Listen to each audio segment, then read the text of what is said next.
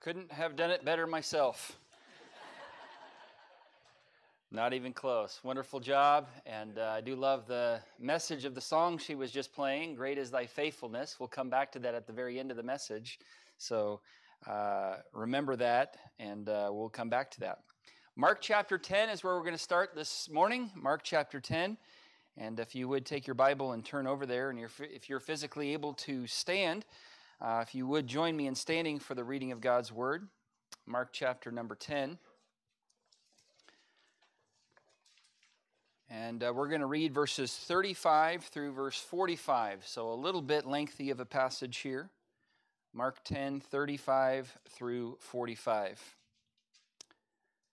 The Bible says in verse 35, "And James and John, the sons of Zebedee, come unto him, saying, Master, we would that thou shouldest do for us whatsoever we shall desire. And he said unto them, What would ye that I should do for you? They said unto him, Grant unto us that we may sit, one on thy right hand, and the other on thy left hand, in thy glory. But Jesus said unto them, Ye know not what ye ask. Can ye drink of the cup that I drink of, and be baptized with the baptism that I am baptized with? They said unto him, Oh, we can. Jesus said unto them, Ye shall indeed drink of the cup that I drink of, and with the baptism that I am baptized with, or baptized withal, shall ye be baptized. But to sit on my right hand and on my left hand is not mine to give, but it shall be given to them for whom it is prepared. And when the 10 heard it, they began to be much displeased with James and John. But Jesus called them to him, and saith unto them, Ye know that they which are accounted to rule over the Gentiles exercise lordship over them, and their great ones exercise authority upon them. But so shall it not be among you. But whosoever will be great among you shall be your minister. And whosoever of you will be the chiefest shall be servant of all. For even the Son of Man came not to be ministered unto, but to minister, and to give his life a ransom for many." Father, we thank you for the service thus far. We thank you for the beautiful music and the opportunity to sing praises unto you. Lord, today as we turn our attention to your word, I pray, Lord, that you would instruct us today. I pray, Lord, that you would speak to our hearts and that you would change us from the inside out. I pray these things in Jesus' name. Amen. Thank you. You may be seated. Well, our theme, as we've mentioned many, many times, for 2021 here at Cornerstone Baptist Church is looking unto Jesus. And the reason I keep saying that is to keep that in our minds as we go through this year. When we've been trying this year to learn more about the Lord Jesus Christ, we are called in 2 Peter chapter 3 and verse number 18 to grow in grace and in the knowledge of our Lord and Savior, Jesus Christ. The Apostle Paul said his life's main goal was to know him, talking about Jesus, and the power of his resurrection.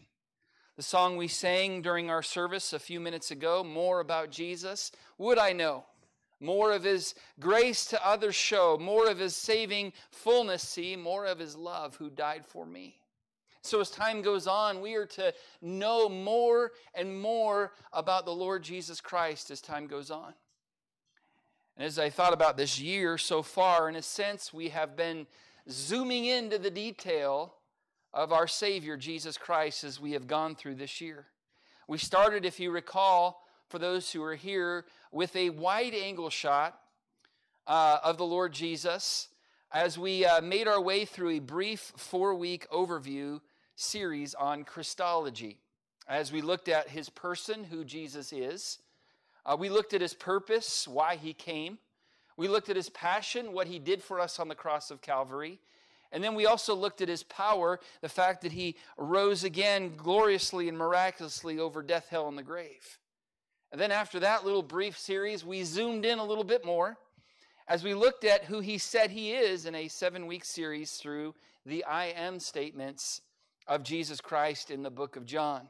And we finished that last Sunday with the very powerful words that Jesus said in John chapter 11 on Resurrection Sunday, as he said, I am the resurrection and the life. And now today we're going to zoom in even further as we start our series through the life of Christ as recorded in the Gospel of Mark. It's going to be a wonderful journey, and I do hope that each and every one of you will plan to be faithful to be here in our quest to learn more about the serving Savior. Now, before we really dive into the book of Mark, I wanted to take this first Sunday to help us understand a little bit more about this book of the Bible. So before we get into the content of this book, we're going to first get the context of this book.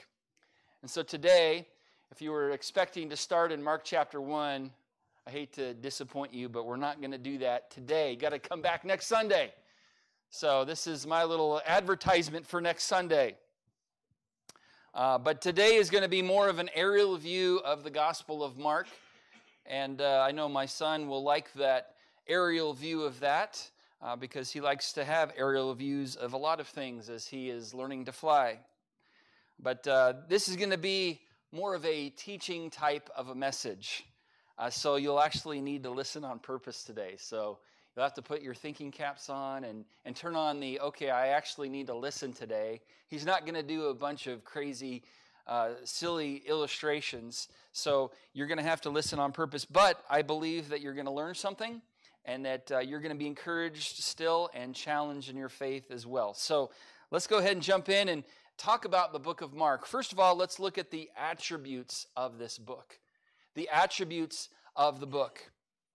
Now, one question that some have asked, and it's a valid question, is why are there 4 gospel accounts? We have Matthew, Mark, Luke, and John, and we have 2 of our children named after them. We have a Luke and a Mark. We did not have a Matthew. We did not have a John, but my last name is Johnson, so that kind of counts.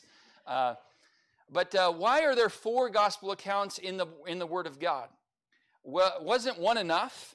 Well, God has given us 4 different perspectives, 4 different vantage points on the life of Christ. And each one brings out different points and highlights different aspects of the life of Christ. And let's learn about what Mark is all about. First of all, here's an interesting fact about the Gospel of Mark. It is the shortest of the gospel accounts. As I did a little research, and I knew it was the shortest, but in learning how many verses are in each of these gospels, I was pretty shocked at how short it is compared to the others. Okay, first of all, we have Matthew with 1,071 verses. Okay, we're going to skip Mark for a moment and go right to Luke. Luke has 1,151 verses. And then John is a little shorter than those 2 with 879 verses. But here we go with Mark, only 678 verses. So 200 verses less than even John. And almost just a little over half of Luke. So Mark was a little less wordy. He was a little less long-winded. And you wish my name was Mark right now, right? Wish your name could be Mark, not so long-winded. If Eric wrote the gospel, if there was a 5th gospel and it was Eric, it would have been 4,000 verses, I'm sure, at least. Well, I remember when I was a little boy, I was in what was called Royal Rangers. It was Christian Boy Scouts. It wasn't in our circle of churches, but it was something that I was involved in, and I was a buckaroo trying to become a pioneer. And in order to do that, I had to accomplish different things in this workbook. One of the things I had to do was memorize John 3:16, 17, and 18. I also had to memorize the 23rd Psalm, but I also had to read one of the 4 Gospels. Well, I wasn't a big fan of reading back in those days, and so I chose the shortest of the Gospels. I didn't pick the first one. I picked the shortest of them. So the book of Mark was the very first book of the Bible that I personally read all the way through. And so the book of Mark has a special place in my heart. Yes, because it's the shortest, but because it was also the first one that I ever read all the way through. But even though the Gospel of Mark is the shortest of the Gospel accounts, it's not short on details, and it actually includes many exciting details that are not found in the other Gospel accounts. One such example is the account of the healing of Jairus' daughter in Mark chapter number 5. Mark gives some interesting details that the other Gospels totally ignore. And so just because it's short doesn't mean that Mark's not detailed. In fact, there are a lot of details in the Gospel of Mark that aren't elsewhere. The Gospel of Mark is a fast-paced, action-packed account of the life of Christ. The very word straightway is found 38 times in the Bible. And straightway, half of them occur in the book of Mark. The word straightway means immediately, as soon as, and of course, straightway as well. So this book is moving quick through the life of Christ, and Mark is just kind of keeping things moving, which I think makes for a good study of the life of Christ. The other ones are great too. We did a lot of study in the book of John in this last 7-week series as John recorded the 7 I am statements of Christ. But here Mark really is an action-packed survey of the life of Christ, and I'm excited to get started with it. But I thought it would be good to have one Sunday where we just kind of explain what the Gospel of Mark is all about. Not only is it the shortest of the Gospel accounts, but it was the first of the Gospel accounts written. It was the first of the Gospel accounts written. Out of the 4, it was the first, and then right on the heels of Mark, the Gospel of Matthew was second. Now, I realize that in the order in your Bible, you have Matthew first, then Mark. But in the order in which it was written, Mark was first, then Matthew was next, and then Luke was soon after Matthew. And then about 30 years pass, and then we have the Gospel of John. Now, let's see here. Matthew actually and Luke both used the Gospel of Mark as a great resource, as a template, so to speak, and they included a lot of what was in Mark in their Gospel accounts as well. So as you read through Matthew and Mark and Luke, you're going to see a lot of identical stuff and some things that are very much the same. It's because those two Gospel writers used the Gospel of Mark as a tremendous resource, and so they did that. It was the first of the Gospel accounts written, and thirdly, it was written to the Romans. The Gospel of Mark was written to the Romans, and each of the different Gospel, Matthew, Mark, Luke, and John, all of them were written to different audiences. Matthew was written to the Jews, to the religious man. Luke was written to the Greeks. John was written to the church, but ultimately to the world. And Mark was written for the Romans and to the Romans. J. Vernon McGee said this about the Gospel of Mark. He said, Mark was written specifically for the Roman, and it was suited for the Roman times. It was written for the strong man. The Romans ruled the world for a millennium, and the Gospel of Mark was written for such people. He said the Romans actually had subjugated the world. They had brought peace and justice. They brought good roads, if only they could do some herein more, and fix that railroad crossing that's still closed after they said they would do that in like 3 days, and it's still closed. Anyway, that's not in my notes, and I shouldn't have said that. But the Romans had actually subjugated the world. They had brought peace and justice, good roads, law and order, protection, but it was a forced peace. And so that was the era in which, and the time in which the Gospel of Mark was written, and it was written with that in mind. Another commentator pointed out that one of the reasons Mark may have written this book was to encourage Christians there in Rome and around the world who daily face the threat of imprisonment and death because of their faith. And to encourage them that, hey, your faith is worth fighting for. Your faith is real. And so I'm writing this gospel account so that it'll encourage you to stay faithful in the Lord. So it was written to the Romans. Fourthly here, the Gospel of Mark, it showed Jesus as the servant of God. The Gospel of Mark highlights the fact that Jesus is the servant of God. Matthew, the main emphasis there was showing Jesus as the king of the Jews, the Messiah. Luke showed Jesus as the Son of Man, and really his humanity here. And then John showed Jesus as the Son of God. John focused on showing Jesus and his deity. But Mark here shows Jesus as the servant of God. One interesting aspect of the different gospel accounts, two of them list the genealogy of Jesus. How many know, who knows which books show the genealogy of Jesus? Matthew and Luke, and I heard a couple people say it up here too. Matthew and Luke both list the genealogies of the Lord Jesus Christ. Matthew chapter number 1 and Luke chapter number 3. John doesn't, and neither does Mark. Why not? Well, there's no genealogy in the book of John because, remember, John's trying to display Jesus as God and to point to the fact that he is the Son of God. And there's no genealogy there because God has no genealogy, does he? And there's no genealogy in the book of Mark. Why not? Well, because a servant doesn't need a genealogy. It doesn't really matter where he came from. He's just a servant.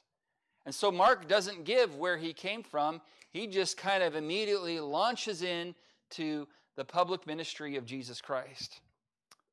And so here Mark showed Jesus as the servant of God. Fifthly, here we see this book focused on the works of Christ. Matthew emphasized the sermons of Christ. Luke dwelt on the parables of Christ. John pointed to the doctrine of Christ, but Mark here is focused on the works of Christ, his miracles, his deeds, the things that he did. And if you look in the book of Mark, there's a lot of words in red, that's for sure, but the ultimate aspect of Mark is trying to point to the fact that he is a strong servant who did great things. So it focused on the works of Christ. And so as we're going to go through this book, we're going to see miracle after miracle after miracle that Jesus did to show the Romans who were so into power that Jesus has that power.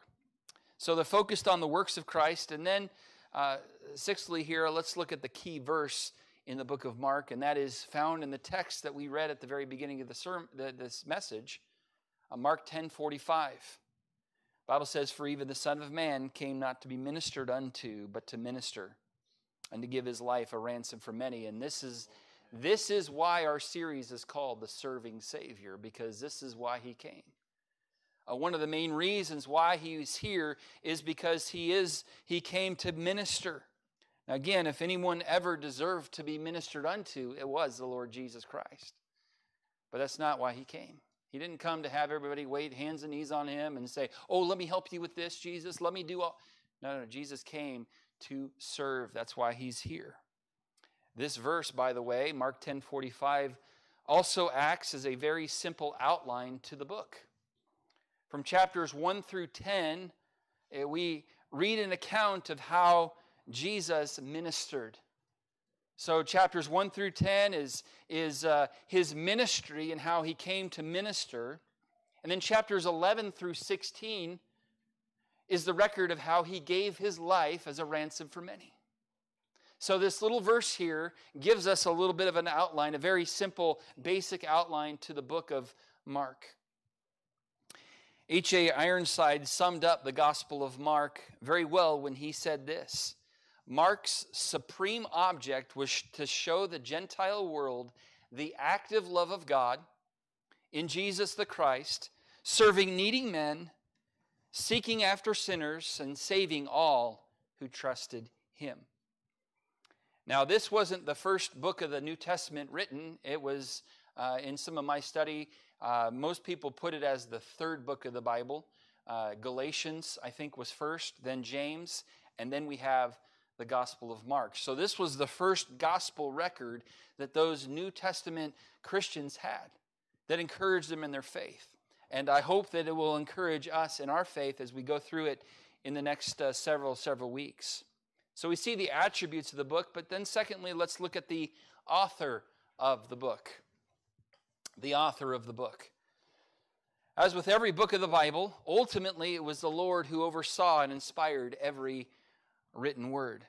2 Timothy 3:16 says, all Scripture is given by inspiration of God and is profitable for doctrine, for reproof, for correction, for instruction in righteousness. 2 Peter 1:21 says, for the prophecy came not in old time by the will of man, but holy men of God spake as they were moved by the Holy Ghost.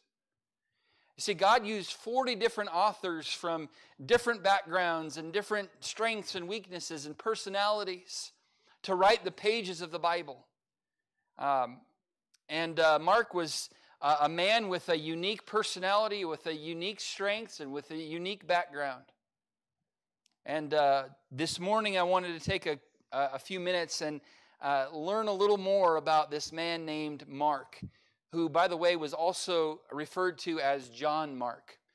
So as you read through the New Testament and you see John Mark, it's the same individual, same man. So let's learn a little bit about this man by the name of Mark, who wrote this book of the Bible, who God used to write this book of the Bible. First of all, Mark was the son of Mary. Mark was the son of Mary, and you're thinking, wait a minute, I thought Jesus was the son of Mary. Yes, but there were many Marys in the Bible. Like there are a few Marys at Cornerstone Baptist Church as well. And we have, of course, Mary, the mother of Jesus, and she's probably the most famous Mary of them all. But then we have Mary Magdalene. We also have, who, by the way, happened to be the very first person that Jesus appeared to after his resurrection. And then we have Mary of Bethany, the sister of Martha and Lazarus, who we looked at last week when we went through John chapter 11. This Mary was neither of those, or none of those. She was a different Mary. She was the well-to-do sister of Barnabas, who owned a large home where the disciples met. If you would, turn to Acts chapter 12. I'm going to have you look in a few verses here in the book of Acts as we go through the rest of this message today. Acts chapter 12 and verse number 12. Now this was the record of when Peter was imprisoned and the whole church was gathered together to pray for Peter's release from prison. God miraculously releases Peter. He comes and knocks on the door, and everybody's like, yeah, no, it's not him. We're praying. Don't bother us. We're praying for Peter to be released. And it was Peter who was the one knocking at the door going, hey, let me in. Well, verse number 12 of Acts 12 says this.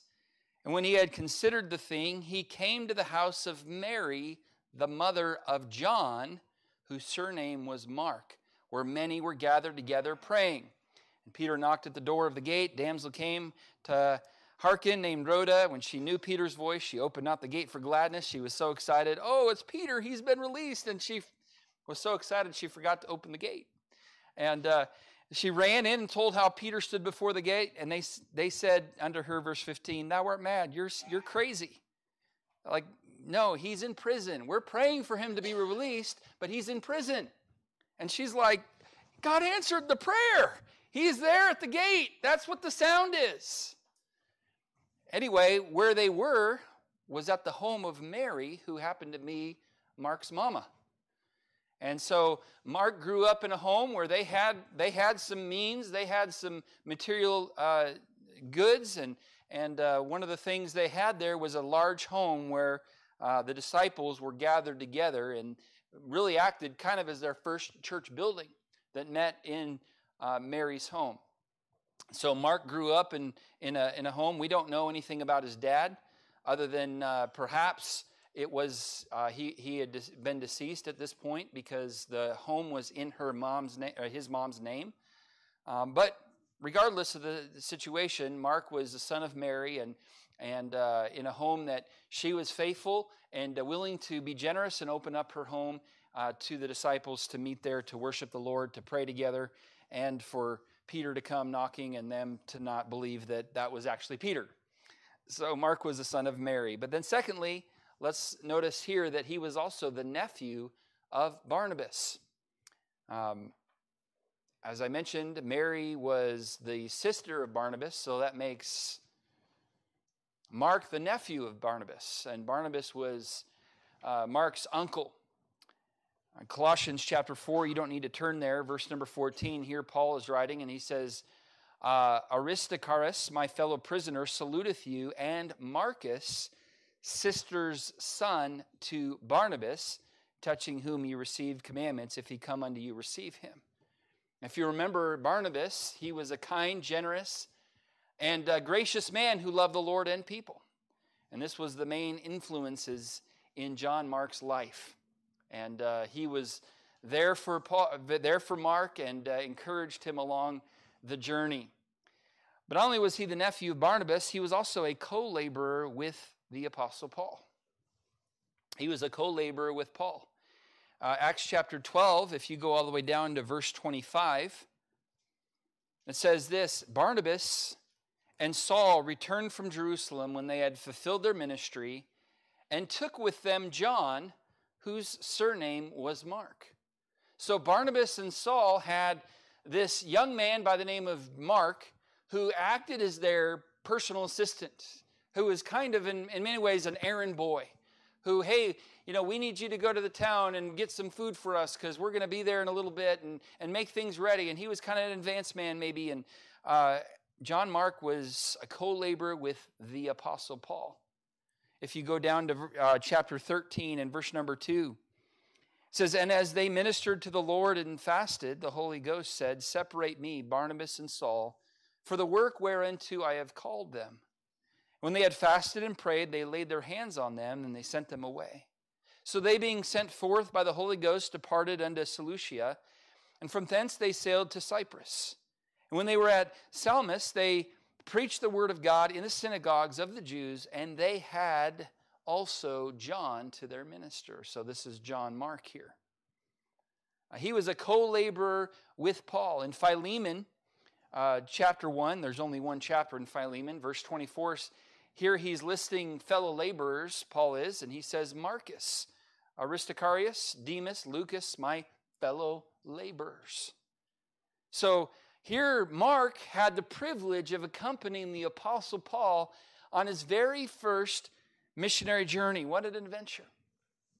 Well, we'll come back to that in a couple minutes.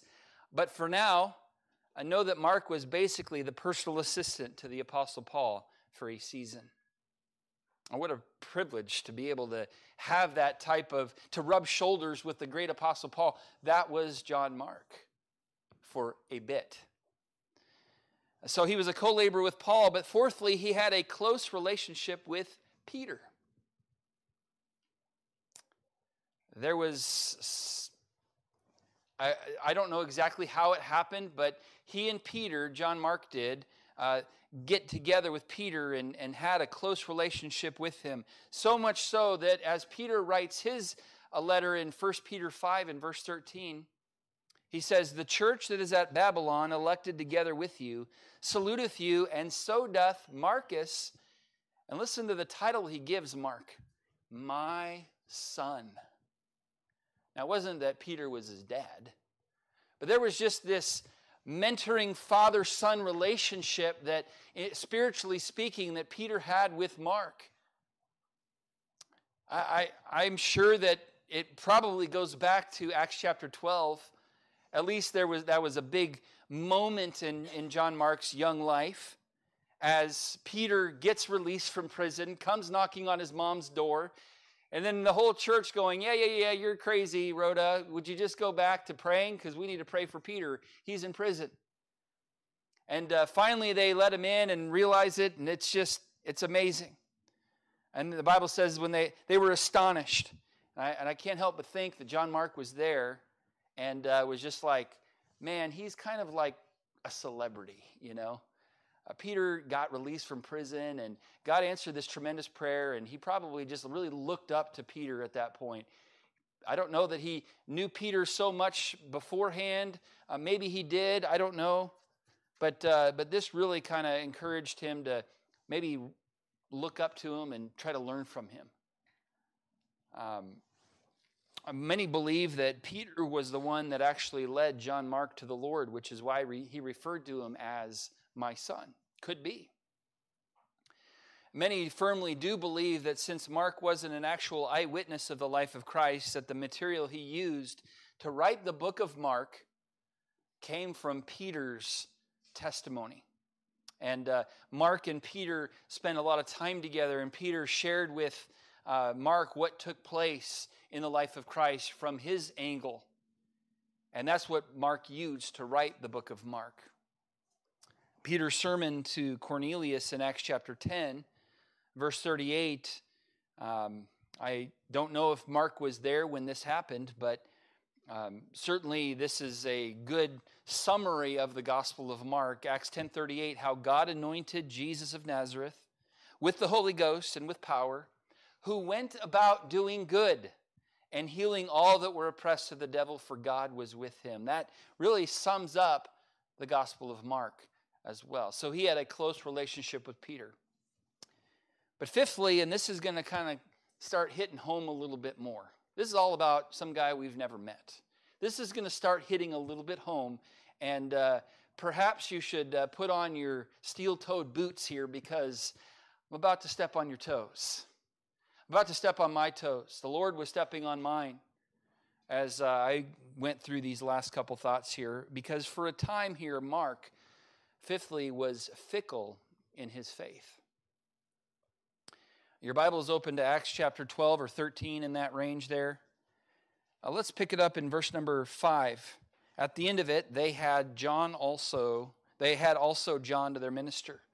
Verse number 6, when they had gone through the isle unto Paphos, they found a certain sorcerer, a false prophet, a Jew, whose name was Bar-Jesus, which was with the deputy of the country, Sergius Paulus, a prudent man, who called for Barnabas and Saul, and desired to hear the word of God.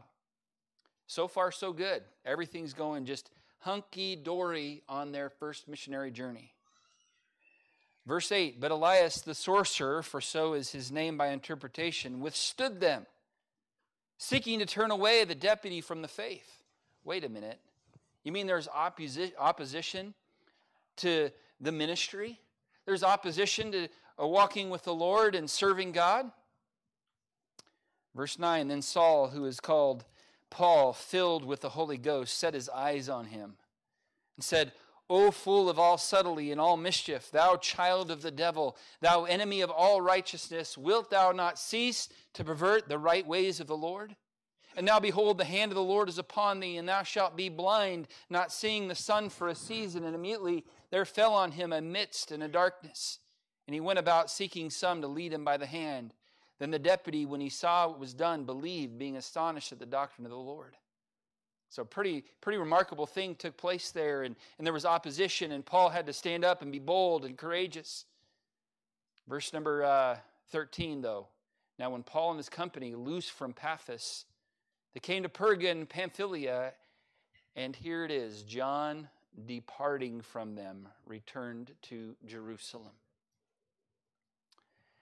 Now, I can't help but thinking, at the beginning of the chapter, verse number 5, they had also John to their minister as they sail on and start out. I mean, there's, probably a sending off service that they had there at the church at Antioch there, and probably had a great big potluck, a Baptist potluck, with extra desserts. And it was just exciting, emotional, hey, let's pray over these guys and let's send them out with God's blessing.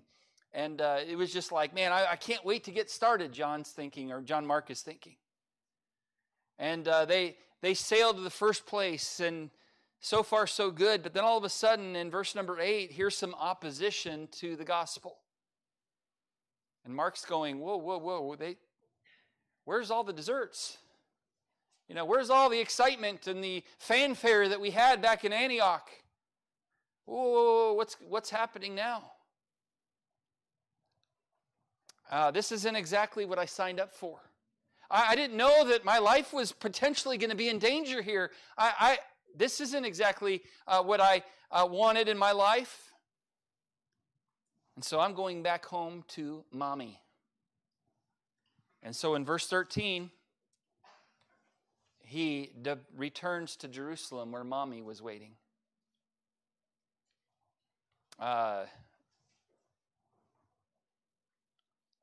So Paul and Barnabas continue on their journey without their minister, without one who to help them with the different chores and the different things that they needed. They didn't have him there. He wasn't there. So they finish their journey and they get back. And they settled in Antioch for a little while. And if you would, turn over to chapter 15.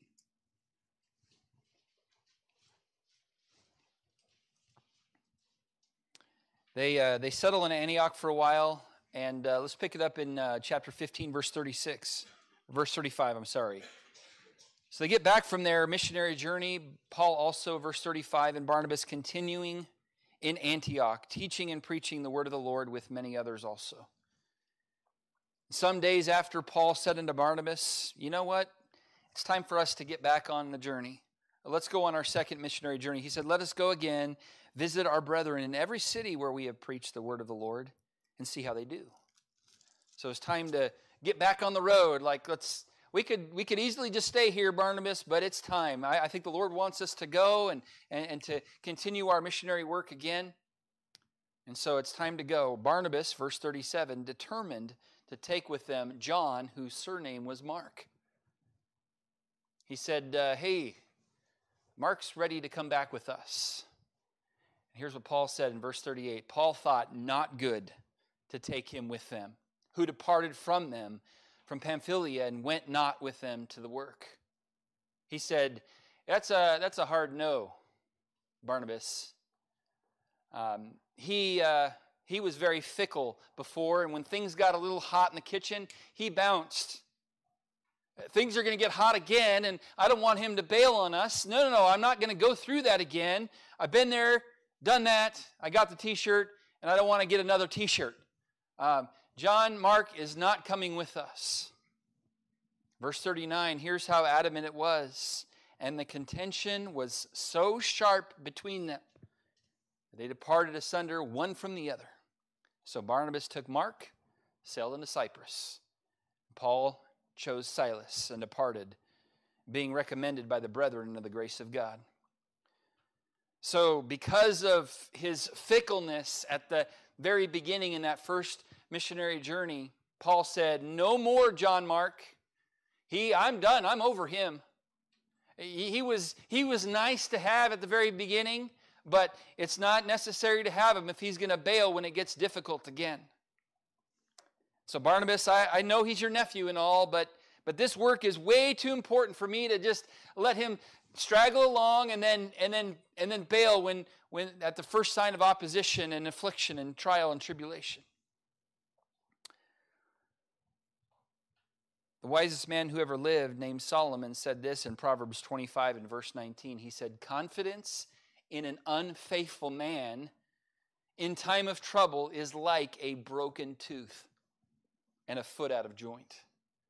How many of you have ever sprained your ankle? Would you raise your hand? Oh, lots of hands up. How many of you have ever broken a tooth? Raise your hand. Yes, lots of other hands. Some of you have gotten to do both. You're extremely blessed in this life. I've never sprained my ankle, but I sure have broken my teeth. In fact, both of my two front teeth right here are not real. This one is an implant.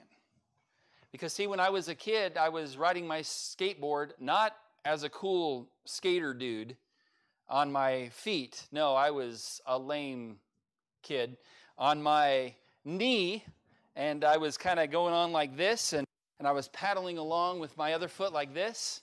And I had a wagon tied to the back of my skateboard, and I thought it was cool to go around the neighborhood with a wagon. The opposite of cool, I know. But I was doing that, and we had mailboxes, not like the ones we have here that are made like houses. They were just on a little aluminum pole, a little steel pole or whatever it was, on the sidewalk, and I was going really fast, and that back of the wagon got caught on one of one of the mailbox poles, and so everything stopped except for me. Eric kept going, and the first thing to hit the ground was this tooth right here. Snapped it. I thought I was going to die. I didn't. Okay, spoiler alert for the rest of the story. I didn't die, in case you're wondering. But that broken tooth has been a pain, not only physically, but financially, as time has gone throughout my life. The Bible says confidence in an unfaithful man in time of trouble, it's like a broken tooth. Like, I'm not going to, no thanks. And so Paul understood that, and he's like, yeah, I don't really want John Mark who's going to be, I need someone I can depend upon. I need someone who's going to be faithful. I need someone who's not going to look back. Jesus said in Luke 9 and verse 62, no man having put his hand to the plow and looking back is fit for the kingdom of God. And the Apostle Paul thought, you know what, I can't have somebody looking back to Jerusalem, looking back to mommy, looking back to the comfort of life. I need someone who's committed here. So for a very short time, Mark was pretty fickle in his faith.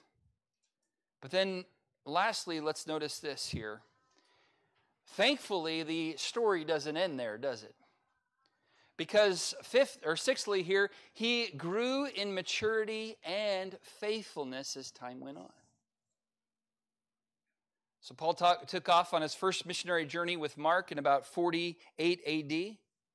And by the time we get to his first imprisonment in Rome, he is now commending Mark. Instead of going, I don't want anything to do with Mark, Mark wasn't going to just sit by idly and say, well, Apostle Paul rejected me, so I'm going to sit there and be depressed for the rest of my life. No, he said, I'm going to continue serving the Lord. I'm going to continue doing what's right. And a few years later, as Paul is in Rome, he commends and praises this young man by the name of Mark. And Philemon, verse 24 says, Marcus, and he calls him my fellow laborer, as we mentioned a moment ago. Colossians 4 and verse 14, Marcus, sister son to Barnabas, if he come unto you, receive him. He mentions Mark in a good light, instead of saying, yeah, he's just a loser and a quitter. No, that he didn't let that get him down. And then during Paul's final imprisonment in Rome, Mark had grown to the point where he was now extremely valuable once again to the Apostle Paul. 2 Timothy 4:11, here Paul's writing to Timothy as he's close to death, and he says, only Luke is with me. Take Mark and bring him with me. Bring him with thee, for he is, anybody know the next word there? Profitable. Profitable to me for the ministry. So here was a man who a few years ago, Paul said, no, it's not good for him to come with us on this missionary work. I cannot trust him. He's a quitter. Now all of a sudden, later on, Paul says, bring him with thee, for he is profitable me for the ministry. Could it have been that between the time in Acts 15 and 2 Timothy 4:11, someone said, hey, Paul, you've got to read this. Somebody wrote something, and I think you're going to like it. And they hand him the gospel according to a man by the name of Mark. Paul reads it through and says, wow, this is good stuff. Who is it written by? And they're like, do you really want me to tell you? It's Mark. He's like, man, he stayed with it. He didn't let my discouragement cause him to quit the ministry altogether. And he says, okay, he's now profitable me for the ministry. How faithful was this man by the name of Mark? Well, tradition says, and again, this isn't scripture, but tradition says that he did stay faithful, Mark did, unto death. He was martyred for his faith by being dragged through the streets with a rope around his neck. So he was willing to be faithful. He had learned to be faithful in times of difficulty, in times of trial and tribulation. So here's the lesson for us today. I know I've gone through a lot of facts and figures with you today. But here's the lesson. Failure isn't final. So it doesn't matter how faithful you have been up until this moment. The question is, how faithful will you be from now on? So I don't know. Maybe there's someone here this morning who, like Mark, has departed from something in the Christian life. To go back to the old life. To go back to a life of ease and comfort. Maybe you've departed from your daily time in God's Word. Maybe you've had a time where every day you were spending time in God's Word, spending time in prayer. You were faithful in that, but for one reason or another, you've departed from that. And maybe you've departed from your giving. I mean, Pastor, after all, times are tough, and I just have enough to barely squeak by, and God understands why I've departed from giving. Maybe it's witnessing and taking a stand for Jesus Christ at work or at school. And you've been pressured into silence, and at one point you were strong in your faith, and you were willing to speak up and speak out for the Lord Jesus Christ, but you've departed from that. Maybe you've departed from your faithfulness to church. I realize you're here this morning, and I know in a sense I'm speaking and preaching to the choir. Speaking of, we are looking and starting a choir soon. That's a different subject. But look, you're here this morning, and I'm glad you are. But what about tonight? What about tonight? What about Wednesday night? It's not like we're not going to open the Bible tonight. We are. These services are for your spiritual growth and your spiritual health. They're not just for my spiritual health, though they are. I mean, it's good for me to study and do that. But look, I'm not doing it just for my health. I'm doing it for your health too. So are you going to be here tonight? Are you going to be here Wednesday night? What about, well, the weather is just a little bit ugly outside. Welcome to Oklahoma. I promise you we're not going to have services if it's dangerous to be out and about. And you know that. But I would encourage you to be faithful to church. Maybe you've departed from your decision to refrain from certain sinful habits in your life. Maybe God's been working in your life in the past about certain sinful things that you know you need to let go, and you have for a time, but boy, the temptation's been strong lately, and well, I've been tired and I kind of deserve it. Look, friend, we all struggle to stay faithful at times. We're all prone to wander. Lord, I feel it, the songwriter said. Prone to leave the God I love. But we can choose to go back to Jerusalem and stay in Jerusalem with Mama, or we can get back up and back into the fight. My encouragement to all of us today, and me included, is to be faithful to the one who was and is faithful to you. Great is thy faithfulness, Lord, unto me. Remember that? Solomon pointed out in Proverbs 20 and verse number 6, most men will proclaim every one his own goodness. Most men are going to talk about how wonderful they are and how great they are and good they are in the Christian life. And yeah, Pastor, I'm just the best Christian you'll ever meet in your life. Now, they might not say those words, but that is what they're insinuating and communicating. Most men will proclaim everyone his own goodness. And then Solomon asked this, though, but a faithful man, who can find? Who can find? As the Lord looks at the people here at Cornerstone Baptist Church, may He find a church full of people who are and will continue to be faithful no matter what afflictions come into our life, no matter what opposition comes. Why? Well, not because Mark was faithful, though I'm thankful that he was, and not because Paul was faithful, and I'm thankful that he was, but because the Lord Jesus Christ was faithful. Great is thy faithfulness, Lord, unto me. So maybe this morning you've been like Mark, and when times got difficult, you bailed on a decision in your Christian life. Failure's not final, because Mark came back, and so can you. I would encourage you to make a comeback decision today. Because I would think if all of us are honest, there are some areas in our lives that we have departed from. It's time to get back in the race and to once again be profitable for the work of the Lord.